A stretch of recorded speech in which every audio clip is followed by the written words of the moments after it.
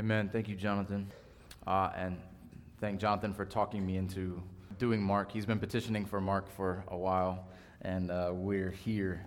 And I'm excited for it, but I will give a little confession right up front. I feel like I've neglected Mark in favor of the other Gospels, and maybe many of you have too, that we tend to look over, okay, Mark's just the shorter, less impressive version of Matthew is what you hear from a lot of people.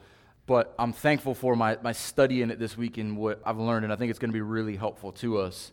But sadly, this book, for many people in the modern church and throughout church history, it's been neglected in favor of one of the other synoptics. The word synoptic just means a summary. So Matthew, Mark, and Luke kind of summarize the events of Jesus' life, and John is a little bit different. We'll get into that in a moment. And it's funny, as I talk to pastors in my life who've been ministering for years, they always go to John. Most of them have preached through either Matthew or Luke, but not as many have preached through Mark. And so hopefully this will be beneficial to the church, and I know it will. And so one of the things I like to do when I introduce a book is to give you an overview of the book itself, the writer and the writer's purpose. Because if you understand the purpose of the writer, it will help you to understand the purpose of the book. And even before that, when we deal with the gospel, one of the questions I hear so often, probably right up there next to why are there so many different interpretations of the Bible? They usually mean translation, but the other one is why are there four gospels, and why do they tell four different stories, and why do they disagree with one another? This is what skeptics usually will say. And so this is important for us to understand. Why are there four gospels? And what is the content and purpose of each gospel? I want to do that briefly. So it's important for us to understand there are not four gospels. There are four accounts of the same gospel. There are four perspectives, four witnesses to the same events, and each writer, through the Holy Spirit, gives their own personality and their own take on it. And so it's important for us to think that we take it for granted in a culture that everything is documented. We almost feel like it doesn't happen unless someone catches it on camera, right? But in a culture where there was no media, there was no audio, no video, how do you confirm that something actually happened? How do you corroborate events if you have no 24-hour news cycle to tell us that it's true or not, right? So what would happen is we see that throughout Scripture, and if you've been in our Deuteronomy study, especially even on Wednesday, we dealt with this, the importance of witnesses. The Bible has always been consistent, and that in order to corroborate or confirm events or to prove someone's innocence or guilt, you want at least two or three witnesses, and that's what we have here. And so the analogy I like to use when we start a gospel, I think it's helpful. Why four gospels? All right, let's think about an event in our own life. Let's say a car accident happens right out front, and this happens right after service. Someone's standing out there, and they just happen to be on the phone, and they're watching these two cars come at each other. And there's also a neighbor across the street sitting on her porch drinking her coffee, and then someone else walks out as the accident happens. And then the police come, and they're trying to figure out what exactly happened, so they interview people who were there. And so the lady across the street is going to say the car came from the left, hit the car on the right. The person standing at the church is going to say the car from the right hit the car from the left. Well, no, they disagree. You can't believe them. Well, they're standing on two opposite sides of the street, and they have a different perspective. And if any of you have ever had to figure out something that's going on, if you've got multiple children and you know that anytime something happens, they're all going to have their individual story with their individual details, and they remember what is most vivid to them, and they see what is most important to them. And so in this car crash analogy, the police are going to go around, and they're going to get details from the woman across the street, they're going to get details from the person who came out in the middle, and they're going to get details from the one who's been there the longest. He said, I saw the lady arguing with her husband and leaning back and yelling at her kids in the back seat, and that's why she couldn't see. So the one who has the most perspective is able to give some motivation behind it. Well, then the police are going to go around, and they're going to ask all of the different witnesses and get all of the information so that they can have a complete picture of what went on. This is a mirror of our four Gospels. Each one of them has their own purpose. Matthew was a disciple of Jesus, and his purpose was to show that Jesus is the Son of David. Jesus is the rightful heir to the throne of David, and he shows the Old Testament fulfillment. He is the one who wants to make sure that all the significance is tied to the person and work of Jesus Christ. Now, Luke would be the researcher, the one who comes along later, who interviews hundreds of people who walked with and saw Jesus. And so Luke tells Theophilus, the one he writes his gospel account to, that I'm writing an orderly, complete account so that you'll have certainty. And that's kind of his desire. John, who's the most close eyewitness, the disciple that Jesus loves, has this intimate alongside him relationship. And John is the last one to write. But John is the one who has the most perspective, and he writes in a time when people are preaching different gospels and trying to twist who Jesus is. And so John doesn't write a synoptic or summary gospel, he writes a theological gospel, wanting to prove the spiritual nature of what God was doing through Jesus Christ, knowing that Matthew, Mark, and Luke exist, and so he doesn't have to go through all the details that they did. So you get 4 men inspired by the Holy Spirit, written along by God's very hand, and their personality, perspective, and purpose is in the letter. And so that's the quick broad strokes. But what sets Mark apart? And so Mark is written in direct, everyday Greek language. It is written for the common man. And critics have called it artless and pedestrian. And if you don't know what those words mean, you are probably artless and pedestrian. But what they mean, when they say artless, it's just simple. That Mark is not an educated man. This is too lowbrow to be concerned about. And not very creative. And pedestrian is more lowbrow. Basically, everyone else is driving and Mark is walking. And it's just too simple and too basic to be bothered with. So this is what some of the critics will dismiss in Mark. But Mark's distinct style is important. And once we get into who Mark is and where and when he wrote, you'll get that. But some of the distinctives we get in Mark is that Mark writes in a vivid, personal style that does not occur in the other Gospels. So Mark will give you details about Jewish and Roman culture that we don't get in the others. Mark's not concerned with biography or history. Mark is just declaring, this is who Jesus is. This is what he's done. Believe in him. Mark is straight to the point. And Mark is not about a gospel account. He is about the gospel. That is his primary concern, the gospel of Jesus Christ, the Son of God. And when we get our titles, the gospel according to Mark, the gospel according to Luke, the gospel according to Matthew, these came around in the 2nd century, about 100 years after Mark wrote. So that we know this is the gospel account according to this particular witness. And what we get from these 4 perspectives is we get a unity, and they complement each other, and they build on the foundation of the person, work in Jesus Christ, and bring their messages together. And so now I'm going to go into the history for a moment. And so whenever I get into history, some people get really excited. People like me who just love to read old things and try to picture themselves into the time and place when these things are written. And some of you are going to get bored. Don't get bored. Don't check out here because I said history. This is important. Why is this important? Because I want you to know why we can find confidence in the Bible that we have. Why we can find assurance in who wrote this and why.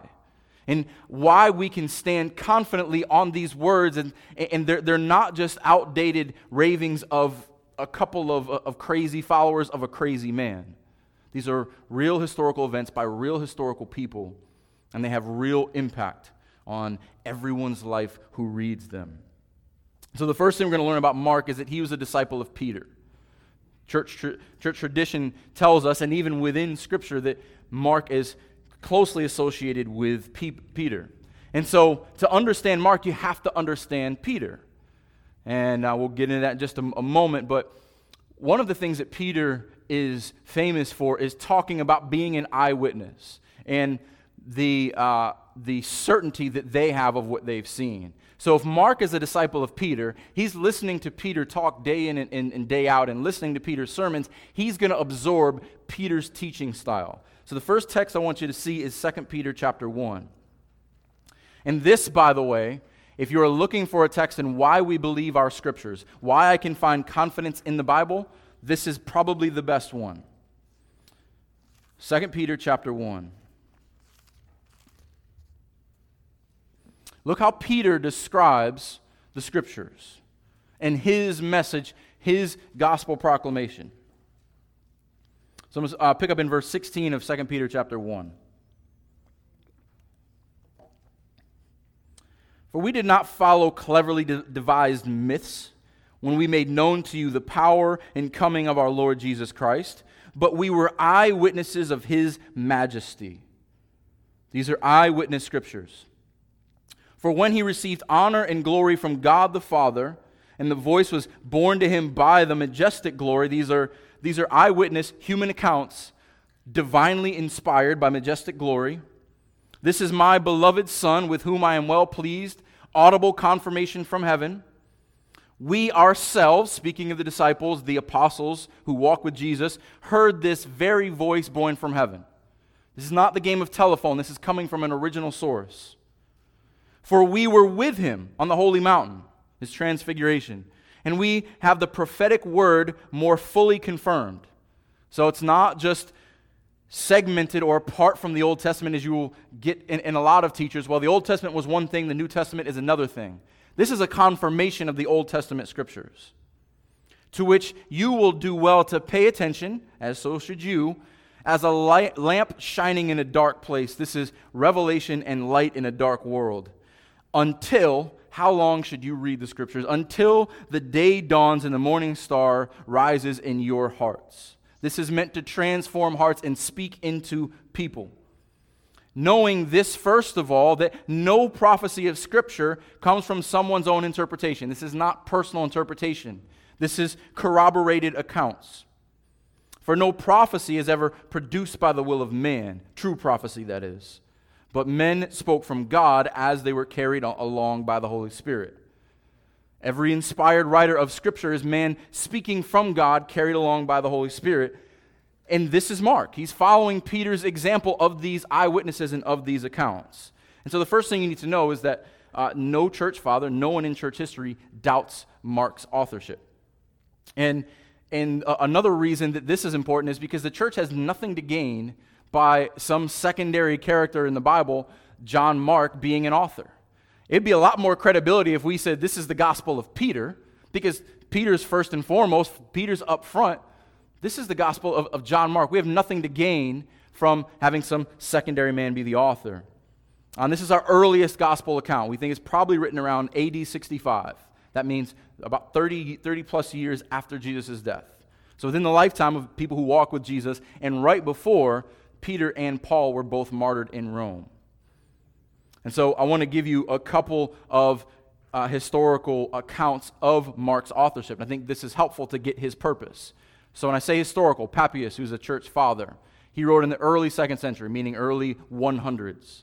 Meaning he wrote within about 50 to 60 years of Mark writing. This is within the lifetime of some who were alive when Mark was alive. Here's what Papias wrote, and this is recorded in Eusebius' church history. This is the first of many testimonies. I won't get into them all, but I think as you listen to him write, it'll help kind of answer some of the questions that people have had about Mark and set us up for the book. So Papias says, Mark became Peter's interpreter and wrote accurately all that he remembered, not indeed in order of the things said or done by the Lord. So this is important for us to take a side note here. This is one of the complaints that people have about the Gospels. Well, Matthew, Mark, and Luke don't agree, so they must contradict one another. When ancient writers wrote, they were less concerned with chronology being strictly in order. They were more concerned with theme and building on intent. So that's why Papias brings this up, because this argument was brought in the 1st century. For Mark had not heard the Lord, nor had he followed him, but later on, as I said, followed Peter, who used to give teaching as necessity demanded, but not making, as it were, an arrangement of the Lord's oracles, so that Mark did nothing wrong in thus writing down single points as he remembered them.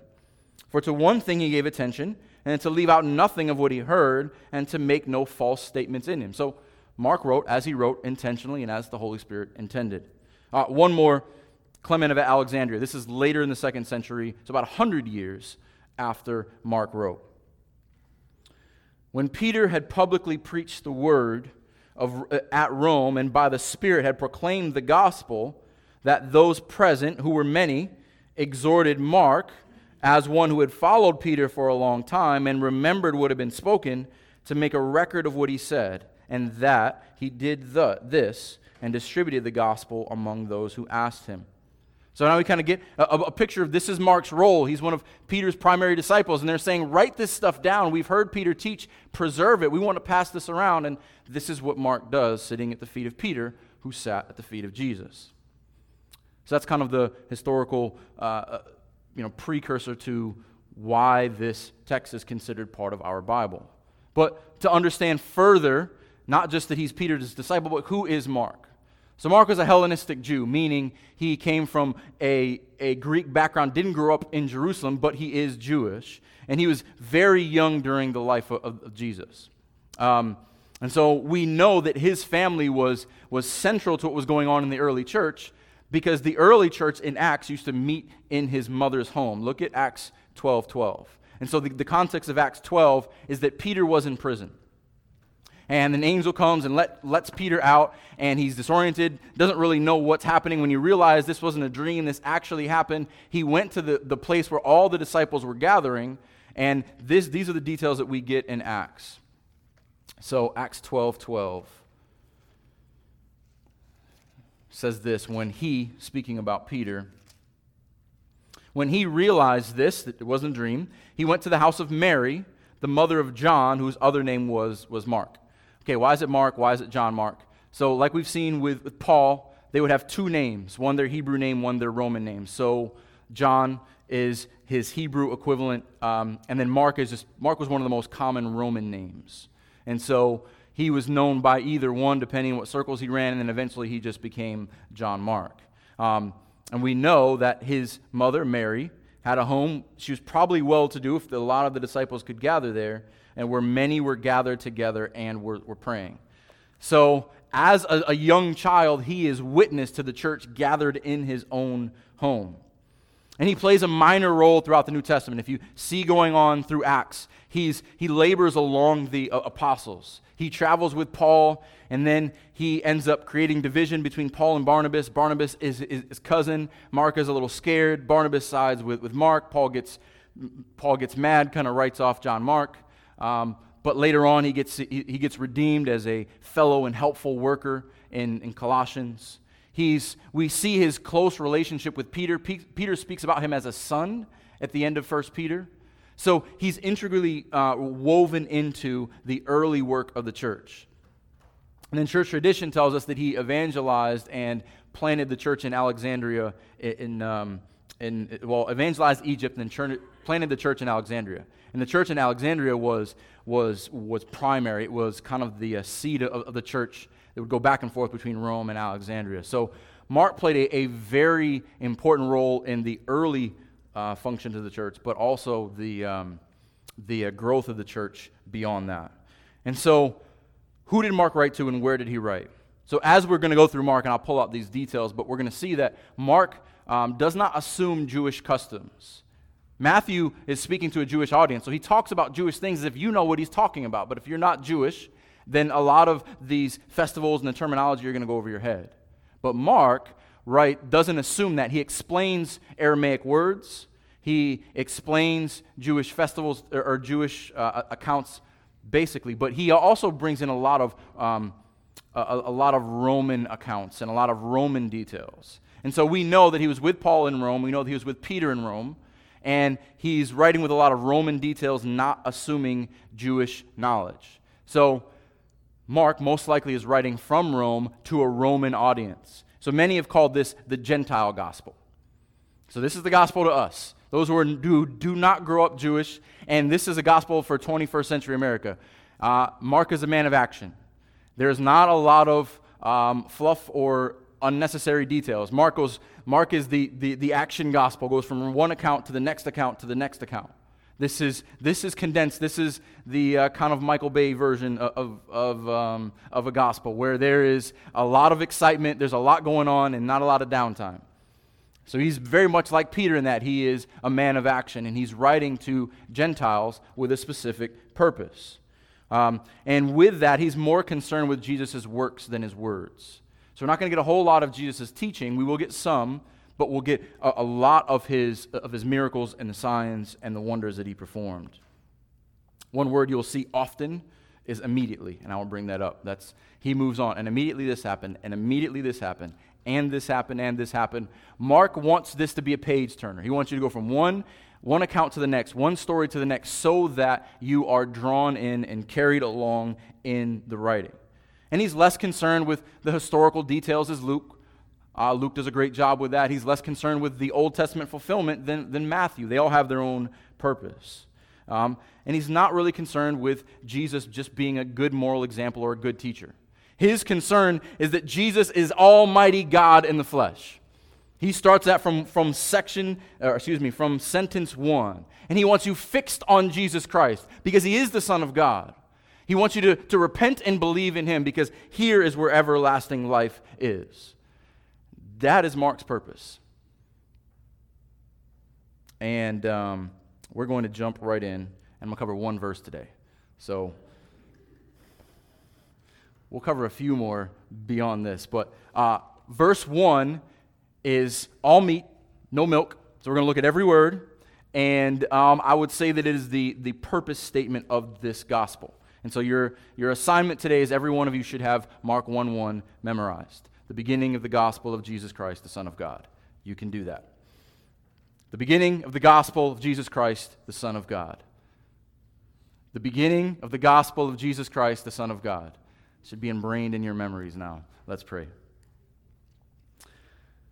Heavenly Father, we praise you as a God who speaks, as a God who reveals, as a God who draws his people to himself, as a God who draws his people into his word, that you want us to be engaged because you want us to know you. You want us to know Jesus Christ, the Son of God. Truly man, truly God, truly able to save sinners from themselves and from your wrath. You want us to know the good news that God saves sinners, that there is peace and reconciliation and hope through Jesus Christ, that there is eternal life in him.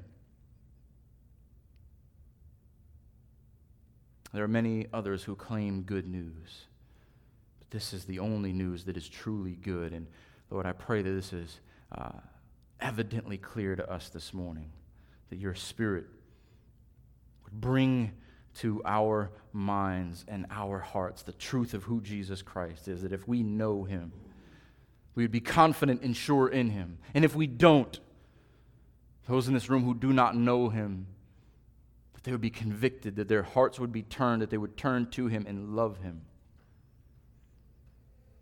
Because he loved the world enough to lay down his life for them. And in Jesus' name we pray. Amen. Amen. So, like I said, all meat, no milk. We're going to begin with beginning. So Mark's gospel starts with one Greek word the same way that John does and the same way that Genesis does, beginning. And so in Genesis and in John, we're looking at origin, the beginning of all things, in the beginning. Here, Mark is looking at sequence. This is the beginning of the gospel. And so we're looking at the beginning of the gospel proclamation. And so Mark gets to what's most important right out of the gate. That Jesus Christ is man. And he is the Son of God. And he wants to prove it. And he will begin, next week we're going to look at the last Old Testament prophet. Yes, we are in the New Testament. We're looking at the last Old Testament prophet in John the Baptist. And the seeds of the gospel that have been all throughout the Old Testament scriptures. But now we're seeing it fully.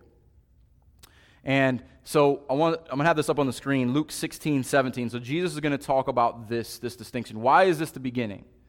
Because if you've been here for any amount of time, we preach the gospel from the Old Testament.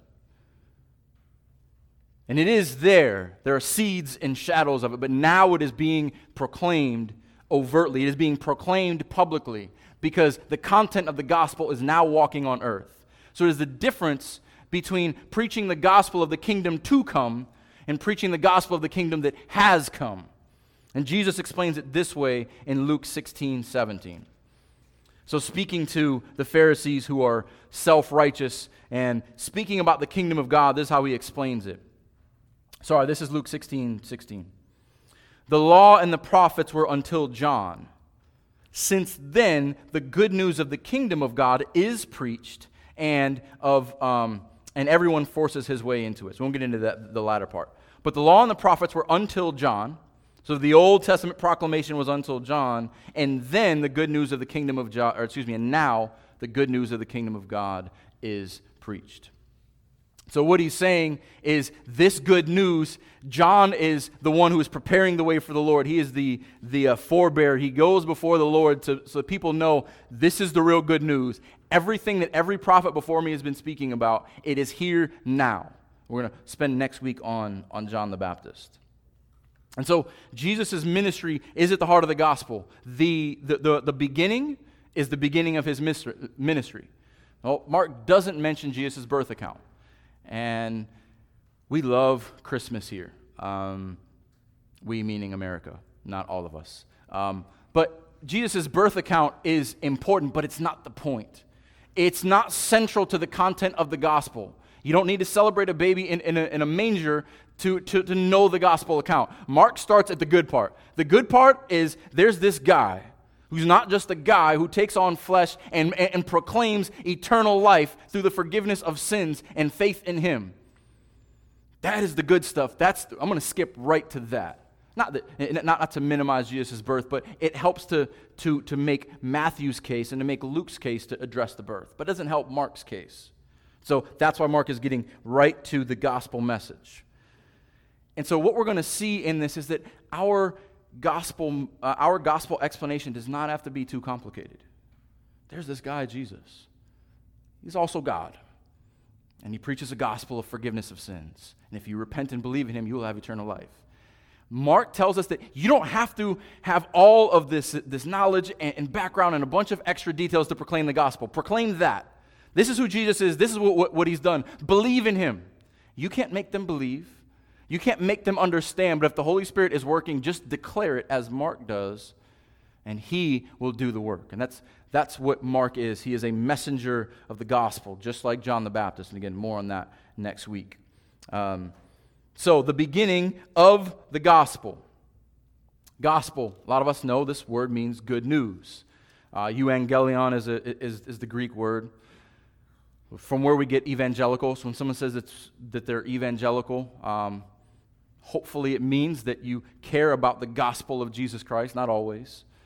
But why do I mention that? Why do I bring that up? Because this is not a New Testament word. From what we understand, Mark's probably the first one to use it. This is actually a Roman word. It's a Greek word, but used in Roman culture as meaning victory in battle. So when a herald, a messenger would come from the front lines and their side won, he would run as hard as he could and as fast as he could to get to those behind the line or to tell the king or whoever's left at home, we won, there's victory, I've got good news. And if you read through Kings, you read through Samuel and read through Kings, you'll see this. You'll see heralds running. Where was it? I won't read it because I won't have enough time. But 2 Samuel 18, if you want to see this account. 2 Samuel 18, verses 24 to 28. You've got the watchman up in the tower. I'll just paint a picture for you. And they see someone running in the distance. And they say, hey, David, someone's running. They say, oh, he runs like so-and-so. He must have had a funny run or something. And then they said, oh, he's coming. He's running quickly. That means he has good news. And so they say again, he's coming from the battlefield, he has good news, and he comes to David's feet. He say, blessed be you, because the Lord has slain those who raise their hand against you. I have good news, that your enemies have fallen under the sword. This is good news from battle, and this is what our gospel means, and I love how Mark takes this. Because he takes the battle against light and darkness, against life and death, against sin and righteousness, and the battle has been won. The victory is in our Lord and Savior Jesus Christ. This is good news. This is what Mark is saying. This is victory because the battle has been won, and it is good news. And Mark, his purpose is the gospel.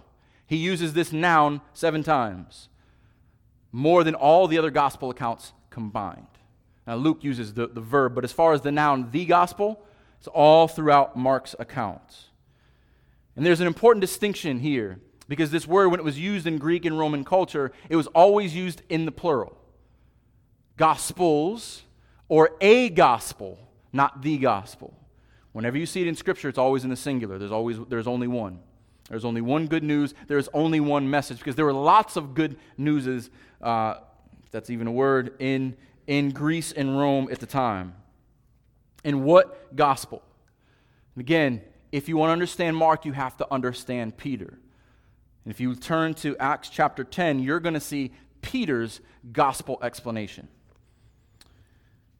Acts chapter 10, a lot of things happen in Acts, a lot changes in Acts. But in Acts chapter 10, this is when Peter is sent to the house of Cornelius. So for the first time Peter is sent to a Gentile's house, he doesn't even want to step inside.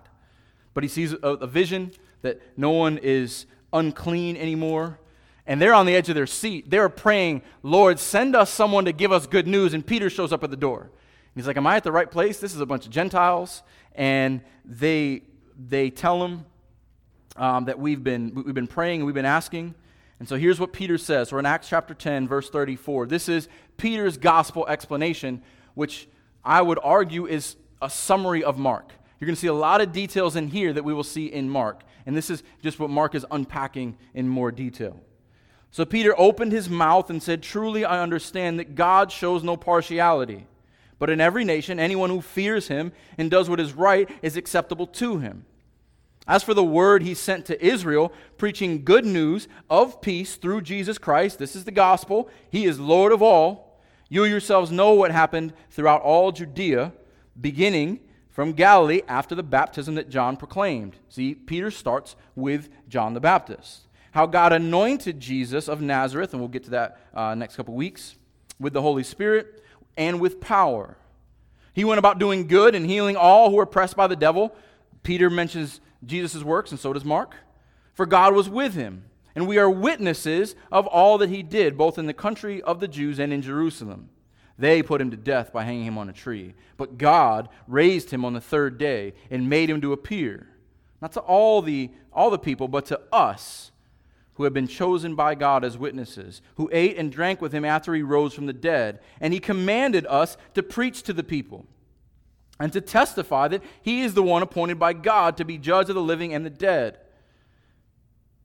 To him all the prophets bear witness that everyone who believes in him receives forgiveness of sins through his name.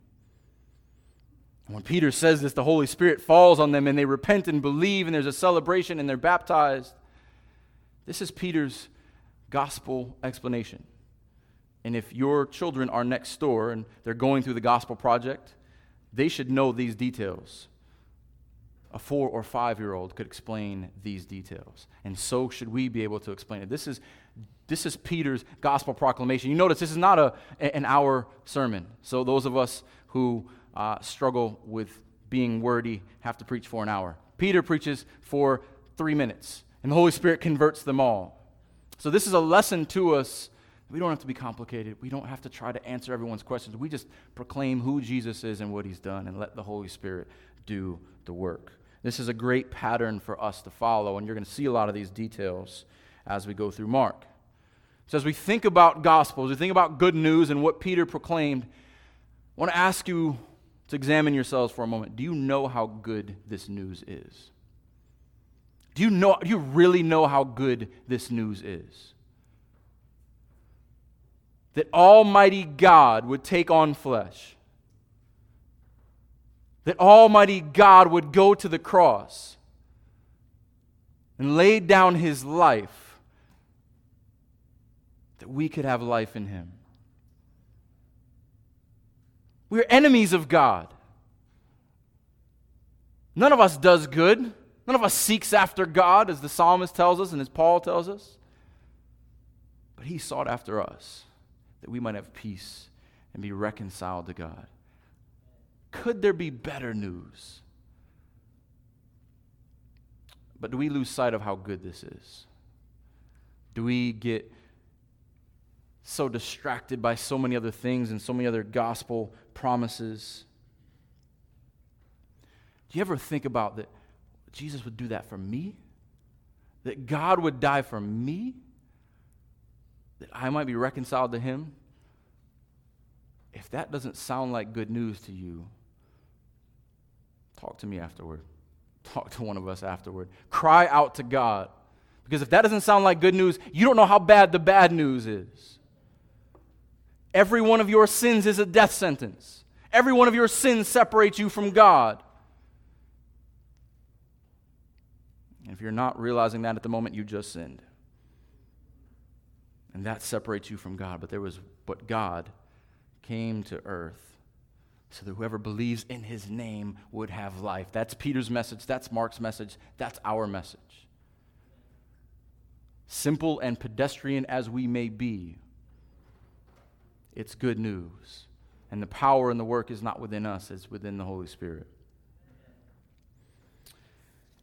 So it's important, though, that we know the good news, but we know that many other people claim good news. So again, this is not a biblical word. Caesar Augustus used this word. Every year he would celebrate his birthday and he would call it a euangelion. He would call it a good news to the world. Caesar would say, this is good news. I've been born on this day. Celebrate me. That is a false gospel that's easy to spot. But in our culture, we have a lot of false gospels that are maybe not as easy to spot. When you think about all of the people who proclaim good news today, I'm just going to give you a few examples. And the obvious one, if you are in Christian circles, you've heard of a prosperity gospel. A prosperity gospel basically says God wants you to have what you want most. God wants you to be rich. God wants you to please yourself. God wants you to be healthy. This prosperity gospel, the good news is God wants for you what you want for you. Until it isn't good news. Until the healing doesn't come, the promotion doesn't come, the money doesn't come flowing in, and then who's to blame, you or God? It's not really good news. There's also political good news, political gospel. This party, this policy, or this president, or any other adjective or noun you want to stick in there, this political change, this is going to be the gospel you need. They're going to fix everything. Until they don't. Until 4 years later, or a year later, or a week later, when something changes, and you realize that wasn't really good news anyway. Of course, that good news falls short, but many people subscribe to that gospel. And there's the pleasure gospel. The good news that if you do everything that makes you feel good, you'll be complete and you'll be whole. Anybody ever tried that? How far does that get you? The pleasure gospel says that if it just makes me feel good, it is good. And so if it doesn't make me feel good, it's got to be bad. So that means I'm God and my own feelings are my own worship. That is a pleasure gospel that many companies are making a lot of money off of. Many people have a lot of influence over. Just do what makes you feel good. Follow your heart. Worst advice ever. We also have a physical gospel. That if you just eat right, you work out enough, you make yourself look good enough, then other people will validate you and you'll feel great about yourself. Or you will look in the mirror and you'll feel happy with what you see. If my physical being is put together, if I just eat right, I'll be great until I get hit by a car or it doesn't last.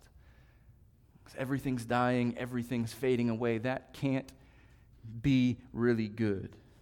The gospel is so much better than this. The gospel is so much better than all of these. Because each one of them will fall short. Each one of them is going to disappoint. Each one of them is good for a moment. I want you to think about, do you believe the gospel, the good news? Or is it one of these other gospels? Or maybe insert your own. What truly brings you joy? What brings you comfort? Where is your assurance? Where can you rest? Is it in politics? Is it in prosperity? Is it in your health? Is it in your own pleasure?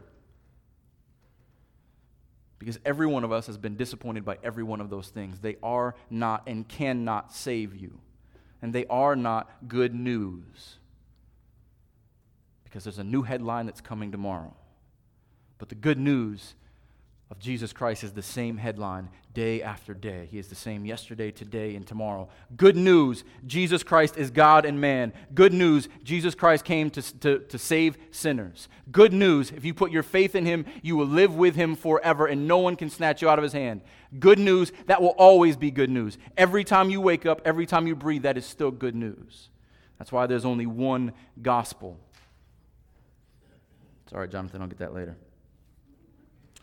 The gospel of Jesus Christ. Because the gospel is not just news. The gospel is a person. The beginning of the gospel of. What is that good news? Jesus Christ. Mark here addresses his humanity. Jesus Christ. Jesus is his given name, his first name. It's a common name in Israel. Same as Joshua. It means Yahweh saves or Yahweh is salvation.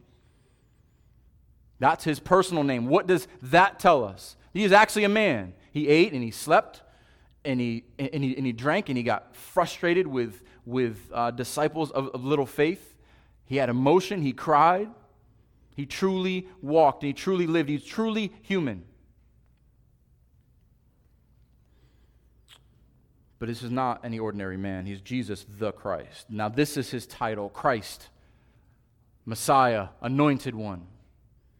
This is the one who is promised in the Old Testament. All of the Jewish expectations for the Messiah. There was one that they were looking forward to. One who would fulfill all the promises of God. The promised prophet, the promised priest, the promised king. The promised son of David. The promised seed of Abraham. The promised shepherd of Israel. The promised Passover lamb. And the one who would reign forever and rescue Israel from all of their tormentors. He is Jesus, the Christ.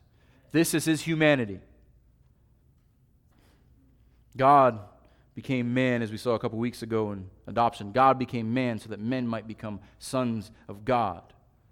We can become sons because he is a son and he went before us. His humanity tells us that he is a real person.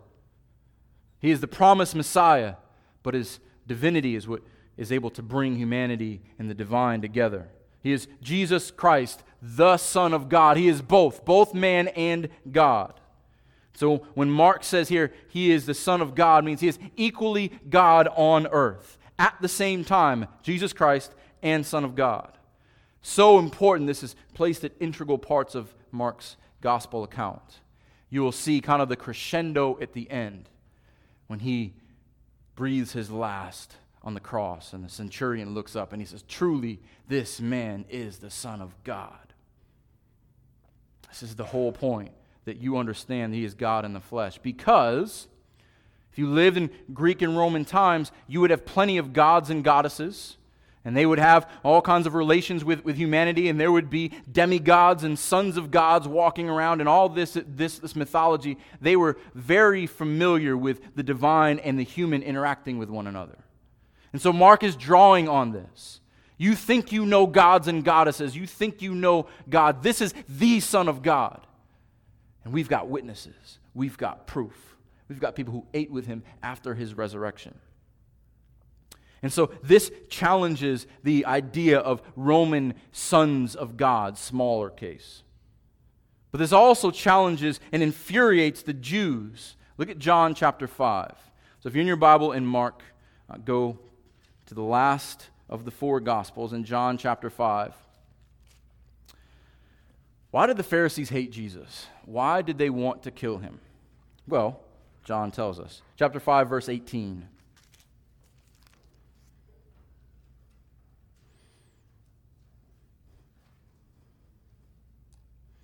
This is why the Jews were seeking all the more to kill him. Why did the Jews want to kill him? Tell us, John. Because not only was he breaking the Sabbath, but he was even calling God his own Father, making himself equal with God. This is punishable by death in Israel if you are not indeed the Son of God. How does Jesus respond? So Jesus said to them, truly, truly, I say to you, the Son can do nothing of his own accord, but only what he sees the Father doing. For whatever the Father does, the Son does likewise. There's this beautiful interplay between Father and Son. For the Father loves the Son and shows him all that he himself is doing. This is a long explanation, but all this means that Jesus is the Son of God and every implication of it. And greater works than these will he show him, so that you may marvel. For as the Father raises the dead and gives life to them, so also the Son gives life to whom he will. The Father judges no one, but has given all judgment to the Son, that all may honor the Son, just as they honor the Father. Whoever does not honor the Son does not honor the Father who sent him. Truly, truly, I say to you, whoever hears my word and believes him who sent me has eternal life. He does not come into judgment, but is passed from death to life. What does it mean that Jesus is the Son? This is infuriating to the Jews who have hard hearts, who don't want to believe that God the Father and God the Son are one.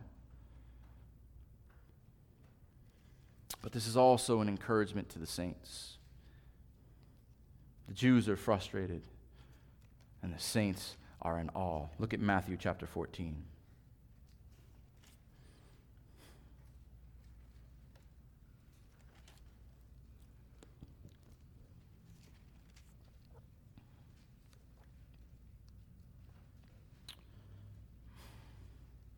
We all know the account of Jesus walking on the water.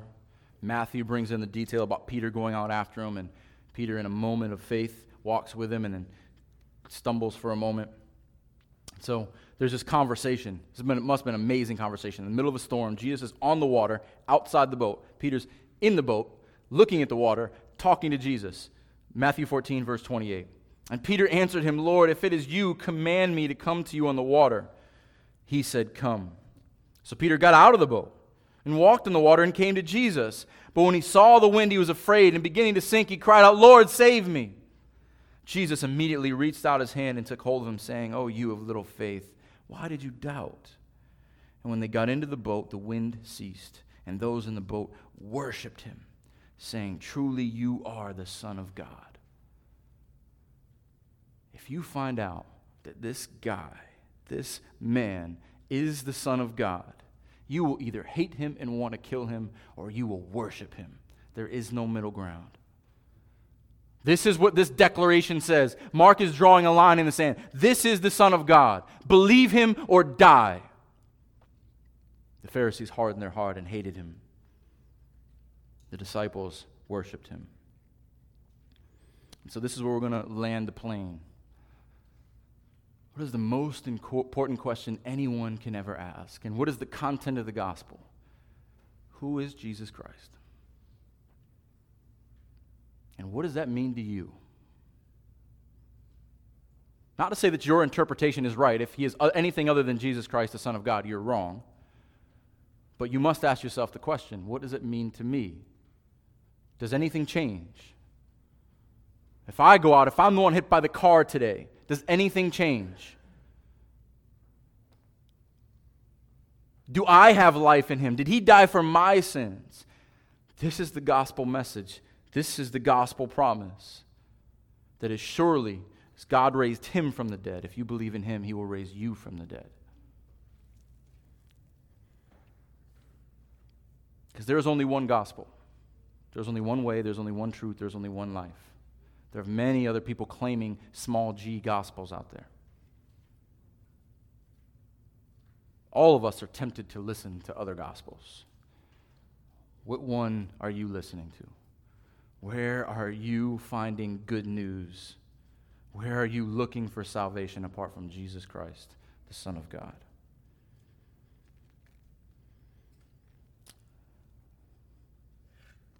So in Mark, we're going to learn about all he is, all he's done, and what he is doing. And I hope you are encouraged. And if you're not encouraged, I hope you're convicted. And we're going to learn about what it means to believe in him, what it means to have life in him, and what it means to follow him. So the question I'm going to ask every week is, do you believe? And this is the question we ask when we think about the gospel and we talk to others. Do you believe? Because if you believe, there is life in him.